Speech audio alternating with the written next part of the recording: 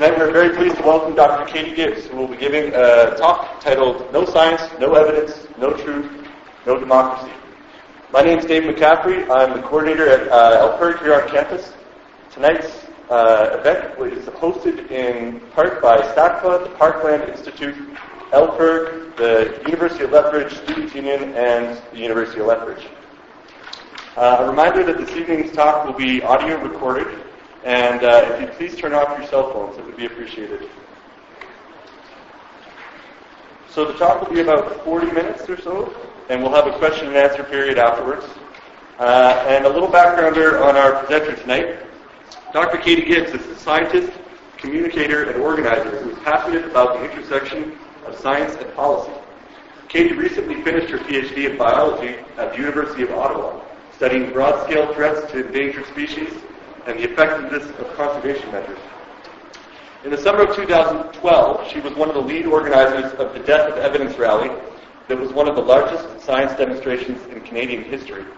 After graduating, she combined her science knowledge with her diverse background, organizing and managing various causes and campaigns to become the co-founder and the executive director of Evidence for Democracy, a new organization that advocates for the use of evidence in government, decision-making, and public policy development. Please join me tonight in welcoming Dr. Katie Gibbs.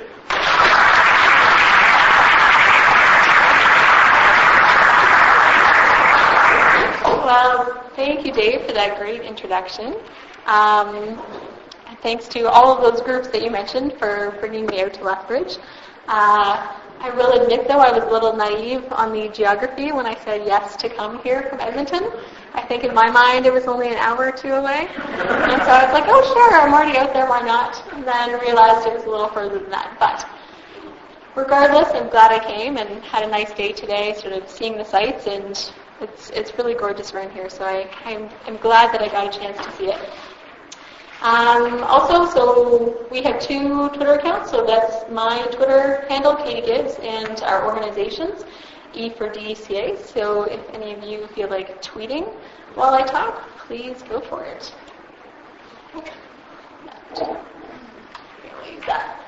So I'm going to start by talking a little bit about the links between science and evidence and democracy. Then I'll get into a little bit about what is the state of science and evidence in Canada today. And then I'll talk a little bit about how some of the attacks on science have led to scientists speaking out, and a bit about what this movement has looked like. So I think, I don't think it's necessarily intuitive for a lot of us to think of science and evidence as being integral to democracy. So the first line here, the title of my talk is No Science, No Evidence, No Truth, No Democracy. That was actually the chant from the Death of Evidence rally. And it's short and simple, but I feel like it brilliantly sort of summarizes this first point I'm trying to make. That, science and collecting and analyzing evidence are really the best way we have for knowing what's true. They're not perfect, but they really are the best way we have for knowing what's true, for generating new knowledge. And when we lose that, we lose the ability to be able to distinguish true facts versus propaganda. And without the ability to distinguish between those two things, we can't really have a functioning democracy. Because, of course, a functioning democracy requires having informed citizens who know all the facts and are able to make decisions. And having transparent and accountable governments really demands that when they make decisions, they present the justification for the decisions that they made. So I sort of see facts as a check on political power. So there's an article by Carol Linnett in Academic Matters that really brilliantly summarizes this point that I'm trying to make. So instead of trying to put it in my own words, I just stole her quotes here.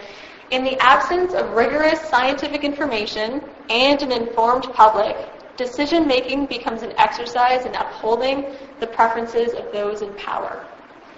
And when we limit the production of scientific evidence, it creates a knowledge vacuum that inflates the power of political influence. If politicians can't point to facts in defense of their arguments, then there is little left but ideology to rely upon.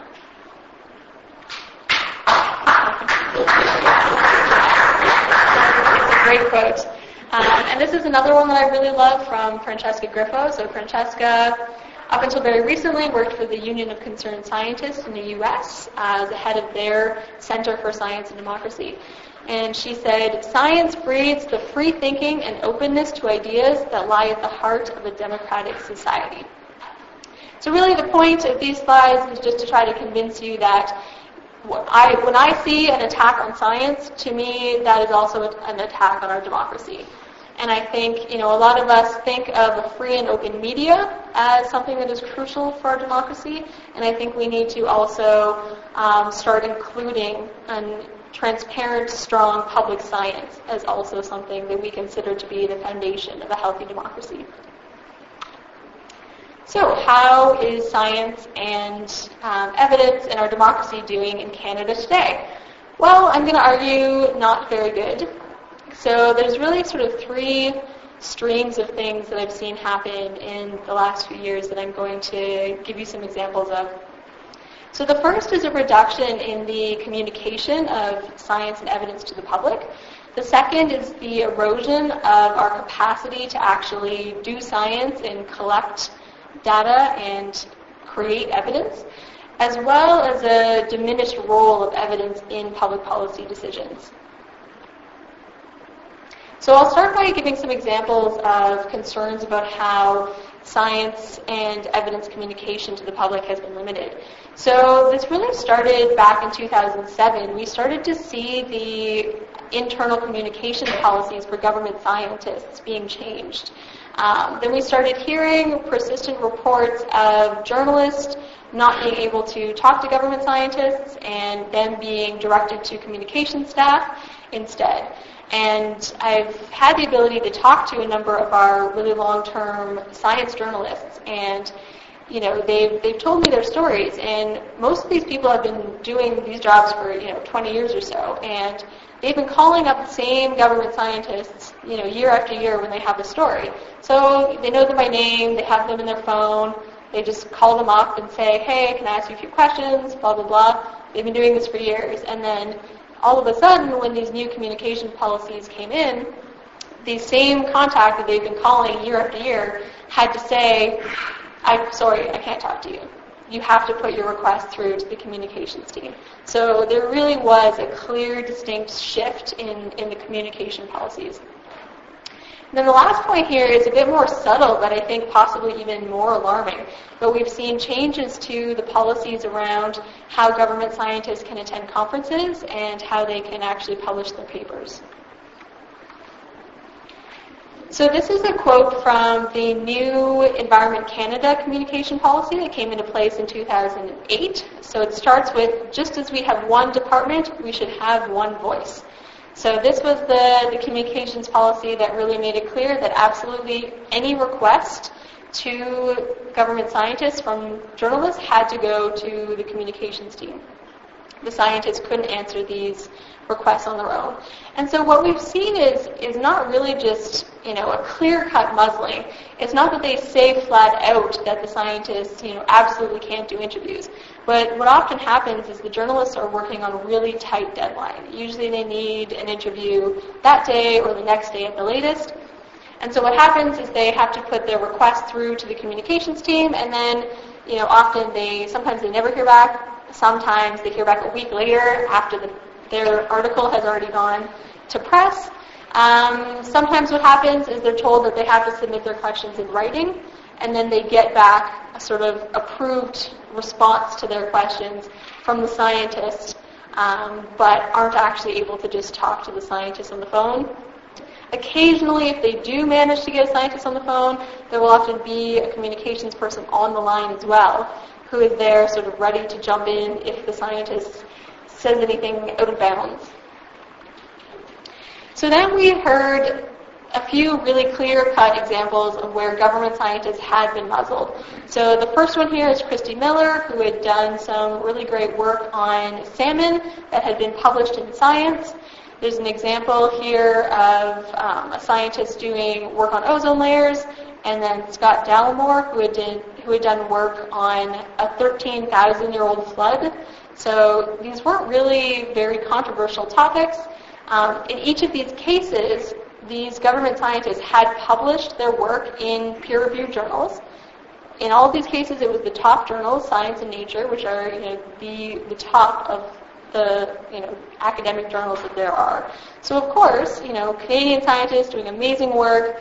So the Canadian science journalists wanted to interview them and write about their work. And in all of these cases, they were not permitted to speak to the media. And then, after the fact, those journalists then submitted access to information requests and discovered these huge paper trails of, the communications people debating whether or not these scientists could do the interviews. And in some of the cases, it actually went as high up as the Privy Council office. So, the PMO's team is discussing whether or not Christy Miller can do an interview on the research that she just published in Science. Just doesn't really make a whole lot of sense. So people started to speak out about this as early back as 2010. A group, the Canadian Science Writers Association, they submitted a letter to Stephen Harper, asking him to free Canadian scientists, and this got quite a bit of attention around the world. This is an article about it in Nature. So unfortunately, that sort of outcries from those groups didn't really lead to any changes, and we've still seen things continue to get worse. So DFO put through some new procedures around publications just earlier this year. So it used to be that their internal policies around how their scientists could publish papers, it used to only apply when the DFO scientist was the lead author on a study, whereas they changed it so that it applies if a DFO scientist is any author on a study. So even if a study is led by an academic scientist, and there might be 5 scientists on that paper, and one of them happens to be a DFO scientist, that still means that this paper, if they want to publish it, it has to go through the internal DFO rules and be approved by the DFO managers. So there's a lot of concern that this is going to result in academic scientists not wanting to collaborate with DFO scientists because they worry that they might not be able to get their paper published in the end. They also added a new rule where so often when you put your paper through for publication, it gets peer reviewed and then it gets accepted, then you get the final paperwork from the journal and you sort of sign off on it, on the copyright information and all of that. And so that used to be the DFO scientist who would sign off on that final paperwork. And now that has been changed, so it's a DFO manager who makes that final sign-off. So one, it's a little weird to have somebody who didn't do the research being the person who does the final sign-off, but also there are concerns there that this could be used as an additional way to stop that paper from getting out if it's unpalatable for whatever reason. So a little bit of good news. In earlier this year, a group submitted a request to the Information Commissioner, essentially outlining that these new communication policies are actually illegal under the Access to Information Act, and asked her to investigate. And she did say that, there was at least enough of a case there that it warranted an investigation. So that is good. But just a few weeks ago, I saw this story come out that basically the Information Commissioner is so overwhelmed with complaints against Harper that she is saying that she doesn't have enough resources, so she can't actually complete all of the investigations that she needs to do. So not really holding my breath to hear back from that. So this has actually gotten a lot of international media attention, which I think really shows just how bad the situation is here. Just in September, this was in an editorial in the New York Times, writing about how bad the situation is in Canada and how Canada is silencing our scientists.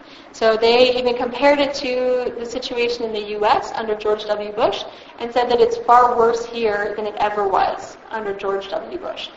And one of the lines in this that I think is really great is, "This is more than an attack on academic freedom. It is an attempt to guarantee public ignorance." And I think that accurately describes what's going on. And then just about a month ago, PIPS, who is the union that represents government scientists, they did a survey of their members. And found that 90% of the scientists who responded said that they felt that they could not speak freely to the public. So this really showed that it's more than just a few examples or a few anecdotes, that this really is happening across the board. It's really a systematic problem. So these are more summaries of the results from that PIP survey, and this figure is actually from Nature. So again, this is getting international media attention. So some of the interesting ones here are 86% of the scientists who responded said that they could not report actions that might harm the public without fear of being reprimanded. 50% had seen public health and safety compromised by political interference in science. 43% had been asked to exclude or alter information in government documents for non-scientific reasons. So these numbers are really pretty startling. So the second example I'll talk about is concerns about the erosion of our capacity to actually do science in Canada. So starting in about 2009, we started seeing drastically reduced funding for a lot of science and technology, both in terms of government science, but also in terms of how government funds academic science. And this has resulted to cuts to some really important scientific and evidence-gathering institutions. So, just a few very small examples here: the Experimental Lakes Area, the Polar Environmental Atmospheric Research Laboratory, which you've probably heard to referred as PEARL, the Long-Form Census, the National Roundtable, and the Environment and the Economy. And those are just a very few tiny examples. There's a long, long list there. And then what we've seen as well is the remaining pool of money that's there has actually been shifted almost completely away from funding basic and curiosity-driven research to only funding applied research, commercialization of research, and industry partnerships and things like that. So this is a figure summarizing funding changes to the tri-councils that fund academic science. So there's SSHRC that funds a lot of social science, NSERC that funds science and engineering, and CIHR that does mostly health research. And you can see that since 2007 to 2012, we've seen a decrease across the board for those groups, about 7.5% overall, with social sciences taking a bit more of a cut than the other ones. And just going back to this too, I don't have a slide summarizing it, but this doesn't even capture the cuts that we've seen to the science that is actually done by government. There's been thousands of scientists lost at the federal government level. I keep meaning to actually include a slide about that, but this doesn't even begin to capture the amount of loss that we've seen in terms of our scientific capacity. So the Experimental Lakes Area is probably one that you're familiar with. I think this one probably got the public's attention the most, and it's really all thanks to Diane Orahel, who was recently featured in Nature. So Diane was a PhD student at the Experimental Lakes Area when she heard that their funding got cut. And so most of the scientists at the ELA are DFO scientists, and so they were also told, at the same time they were told that they got their funding cut, they were also told that they were forbidden from speaking to the media. So partly because they didn't want those scientists then going out and explaining how bad this cut was. But because she was a PhD student, she wasn't bound to those, that requirement to be silent. So she really, she actually took a break from her studies and just became pretty much a full-time campaigner overnight to try to save the Experimental Lakes Area. And part of the reason, this one was so shocking is their operating budget is really pretty tiny. I think it was about $2 million a year. And, the government had just put in a bunch of money a few years before to invest in the ELA.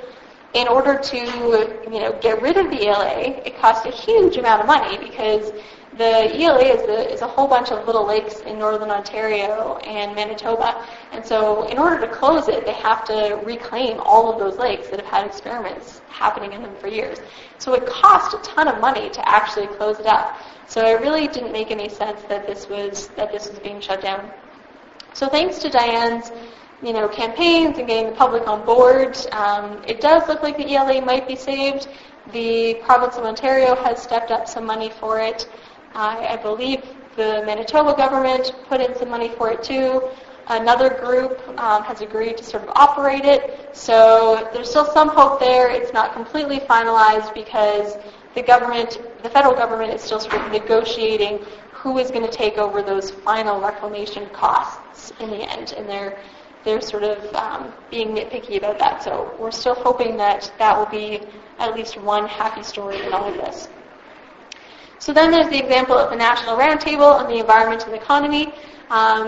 For this example, in a rare moment of candor, John Baird actually said that he was cutting them because he didn't like the advice that they were giving.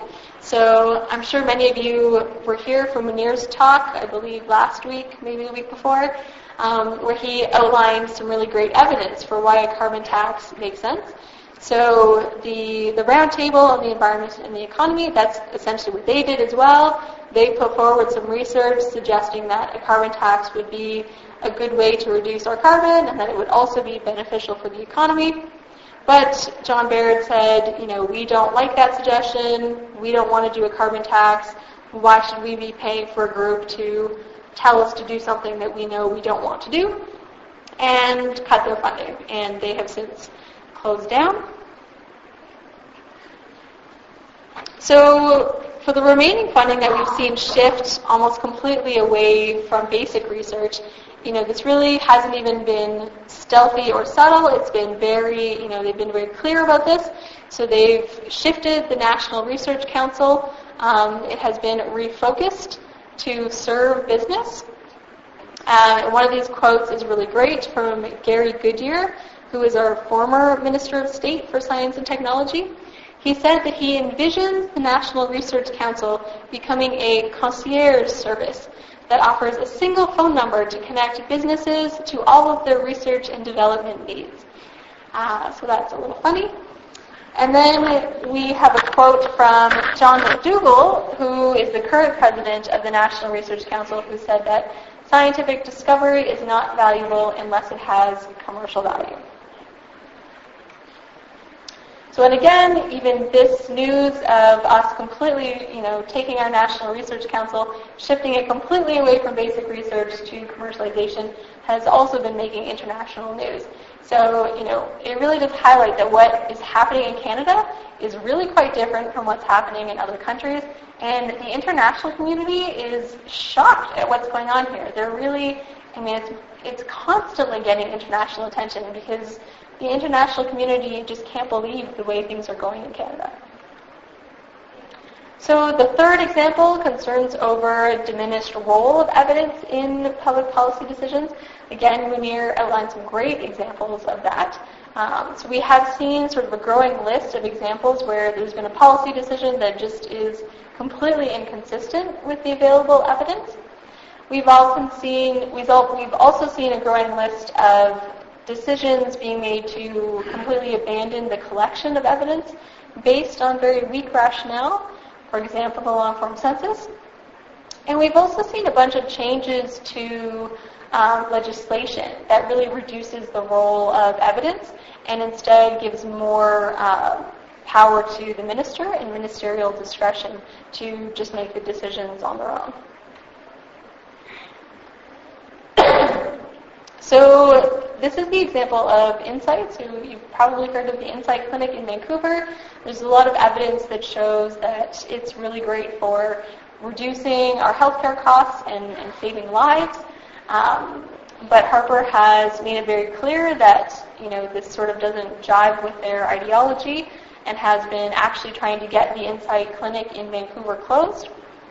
Thankfully, they haven't been successful at getting Insight closed in Vancouver, but I'm pretty sure they have put in place new laws federally that make it almost impossible for any other cities to open an Insight Clinic now.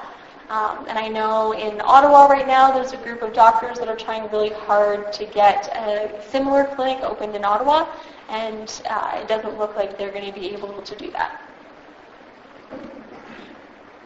Another great example of a policy decision that goes against what all the evidence suggests is the mandatory minimum sentencing for crimes. So, it's one of those things that might seem like it makes sense. It seems a little bit intuitive. But when you actually look at the research and look at what has happened in other jurisdictions that have implemented this, you find time and time again that it doesn't actually reduce crime rates. It's just all you're doing is spending a whole lot of money to put people in jail, and it doesn't actually do anything to reduce crime rates. So much so that even Texas conservatives were like, what are you guys doing? We tried that here. It didn't work. Even we're moving away from the system. It was so bad. But this is one of the examples of what they call decision-based evidence making. So, the government had a policy that was very much in line with their agenda, so they said, this is what we're going to do. And, I've talked to some people about this and really did get the impression that at the time they did think that this would work. And then they asked the public service, okay, go find us some evidence to back up this policy position that we just stated. And then, the public service does some research and comes back and says, well, we can't find any evidence of that. But of course, they've already announced it, and so they go ahead with it, even though there's absolutely no evidence to back it up. Then, of course, there is the example of the long-form census. I won't talk about it in too much detail, since many of you were here from Munir's talk, but, I think that's a really great example of where, so many groups spoke out, it didn't make any sense. The new census actually, or the new survey, actually cost more than the previous one did, and we've actually seen the first round of data come out from it, and the data are crap. Most groups are just not even using it. I've talked to a lot of groups who said they're just trying to find other sources of statistics to use because it's not even usable. So the other examples we've seen are, these are a few examples of where we've seen actual changes to legislation. So the first one is changes to the Fisheries Act that were in the first Omnibus Budget Bill, C-38, that really changed the way fish habitat was protected. The second really big one, also in the first budget bill, was changes to the Environmental Assessment Act. So the budget bill actually completely got rid of our old Environmental Assessment Act. The whole thing, they just canceled it and put in a new Environmental Assessment Act. And this one really reduces the number of environmental assessments that are necessary and only gives a list of specific projects that require an assessment. And this actually, there was, I think, about 3,000 environmental assessments that were underway across the country that were just stopped and eliminated. So, those are cases where we were going to do an assessment, and then based on, assessing what the environmental damage of a project would be, decide if we were going to proceed based on that, and now we're just not even doing the assessment. So this has led to scientists starting to speak out. So this is a picture of the Death of Evidence rally that we held in Ottawa in 2012. So this was mostly in response, I would say, to that omnibus budget bill. It had, a whole bunch of changes to legislation, cuts to funding in it, and also the funding cuts to the experimental lakes area had happened just before this. So this was really all in May of 2012. So I was actually a PhD student at the University of Ottawa at the time, and it was kind of funny because during my time there, doing my thesis, I think I was sort of more the rabble-rouser on the floor, often going to protests, coming back to the lab, carrying my protest signs. Meanwhile, most of the other professors certainly were, a little bit more reserved and conservative. So what was really great about this is, it was actually the professors on my floor who came into the lab one day and said, hey, we're going to the pub to talk about organizing something, you should come. So I think that's really the only good news story out of this, is that I feel like the scientific community has really started to realize that if they don't speak out for science and the important role of science, then nobody else is going to. So, they've, at least at U Ottawa, I've experienced that they really did sort of wake up. So, when we organized this rally, we were expecting, maybe 100 to 200 people. I had actually done an interview a few days before the rally where I had estimated that we might get 100 to 500 people, and my co-organizers, sent me an email afterwards saying, "You shouldn't have estimated that many people. We're not going to get 500 people, and we're going to look silly." But we ended up getting, the estimates were between 2,000 and 5,000 people. So, it really showed that it really hit a nerve with people. And I think that it did because I think it was really the first time that we took these, all of these different events and really sort of weaved them together under this narrative of the Death of Evidence rally instead of it just being, a budget cut here, a case of muzzled scientists here. It really sort of put them all under one narrative. So the rally got a ton of national and international media attention. Again, it was covered in Nature, and I think this quote is really excellent.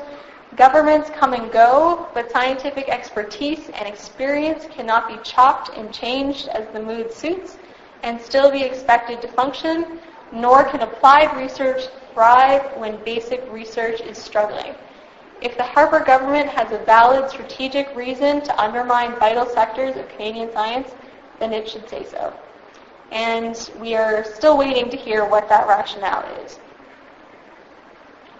So after the rally, we heard from a lot of people asking us, that rally was excellent, so what's next? So we ended up starting a new organization called Evidence for Democracy. So we're a science-led national non-partisan organization advocating for science and evidence-based policy in Canada. So this is our kind of big blue sky vision. We want to see strong policies that are built on the best evidence for the benefit of all Canadians. We see a thriving democracy where citizens are informed and engaged and all levels of government are transparent and accountable, as well as a national culture that values science and evidence and the important role they play in our society. So this is certainly the long-term goal, but it's kind of what we're working towards. So we sort of see what we do as a combination of think tank and advocacy group. So we plan on doing some of our own research, but then also taking that research and actually doing the advocacy around it. So part of what we want to do is actually just monitor these issues.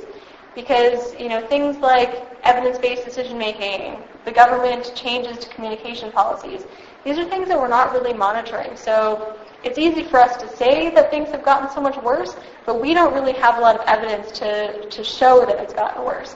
So, for example, one of the things we're doing is actually doing a report card to assess the government communication policies for government scientists. And this is something sort of we're stealing from the toolbook of the Union of Concerned Scientists in the U.S. because they started doing that a number of years ago.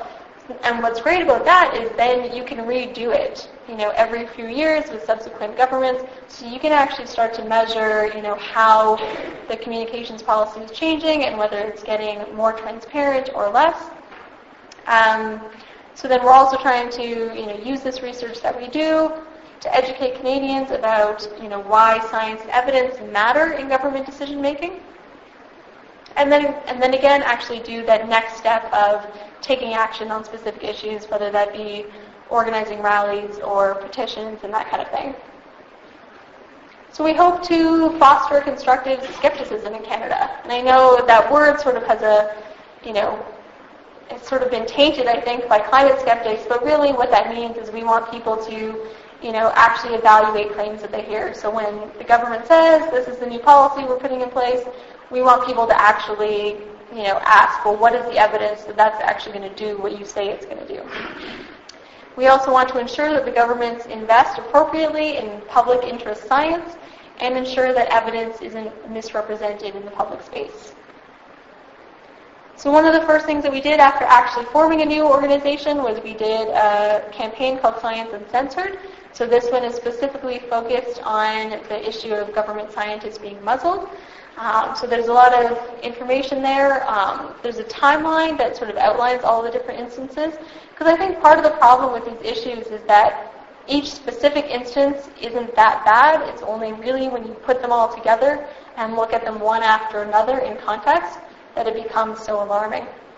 And there's also a petition there. that people can sign to send a letter to their MPs letting them know that they want a new open communication policy. And then in September, we did Stand Up for Science rallies across the country, and there was one here in Lethbridge as well. So this was great. We're a fairly new organization with almost zero resources, so we had only expected to have maybe 4 or 5 rallies happen across the country, and then people just kept phoning us and saying, hey, add my city to the list. I'm going to organize an event as well. So we ended up having 18 events across the country, which was great. And again, this ended up getting a lot of media attention, which I think is really great. So here's a few things that we're working on next. One of the things we're doing is putting together a network of experts. So trying to get people to sign up who have expertise in different areas, both natural science as well as social science, to help us monitor their field, so to sort of be our eyes and ears and alert us to cuts in their areas where government decisions are being made that aren't in line with the evidence. As well, we get a lot of media requests for scientists, and it's really funny because often the media will phone you up and say, hey, I need a scientist for the news tonight. And you're kind of like, well, can you be a little bit more specific? Like, what area of expertise are you looking for? So, I think that's part of the problem, is the media just sees scientists. So we're hoping to be able to, help get them in touch with the right person who is actually the expert that they're looking for.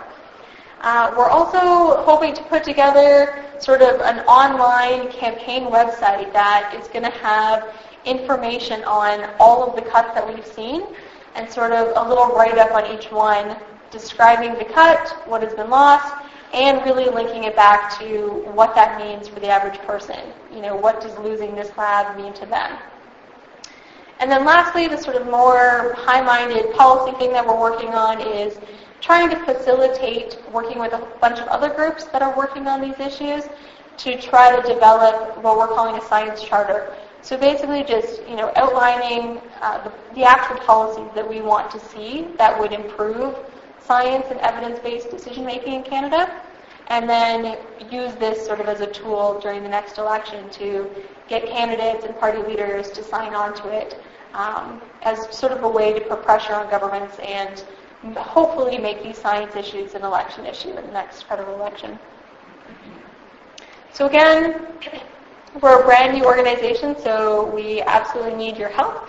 So you can join our mailing list, you can join our network of experts, you can volunteer with us. We're also looking for groups to partner with us. So for example, at SFU, there's a professor there who's a supporter of ours, and he went to his department and got a research assistant position for us, basically. So we're going to have a research assistant there next semester who's actually going to be doing that report card research on the different communication policies of the different departments. So that's a great way to help as well. And of course, as with everybody doing work like this, funding is probably our limiting resource. So we absolutely welcome donors as well. So you can do all of those things that I mentioned on our website, evidencefordemocracy.ca. We're also on Facebook and Twitter, and I also welcome you to contact me if you have any questions, feedback, or ideas or anything like that. And that is it for me.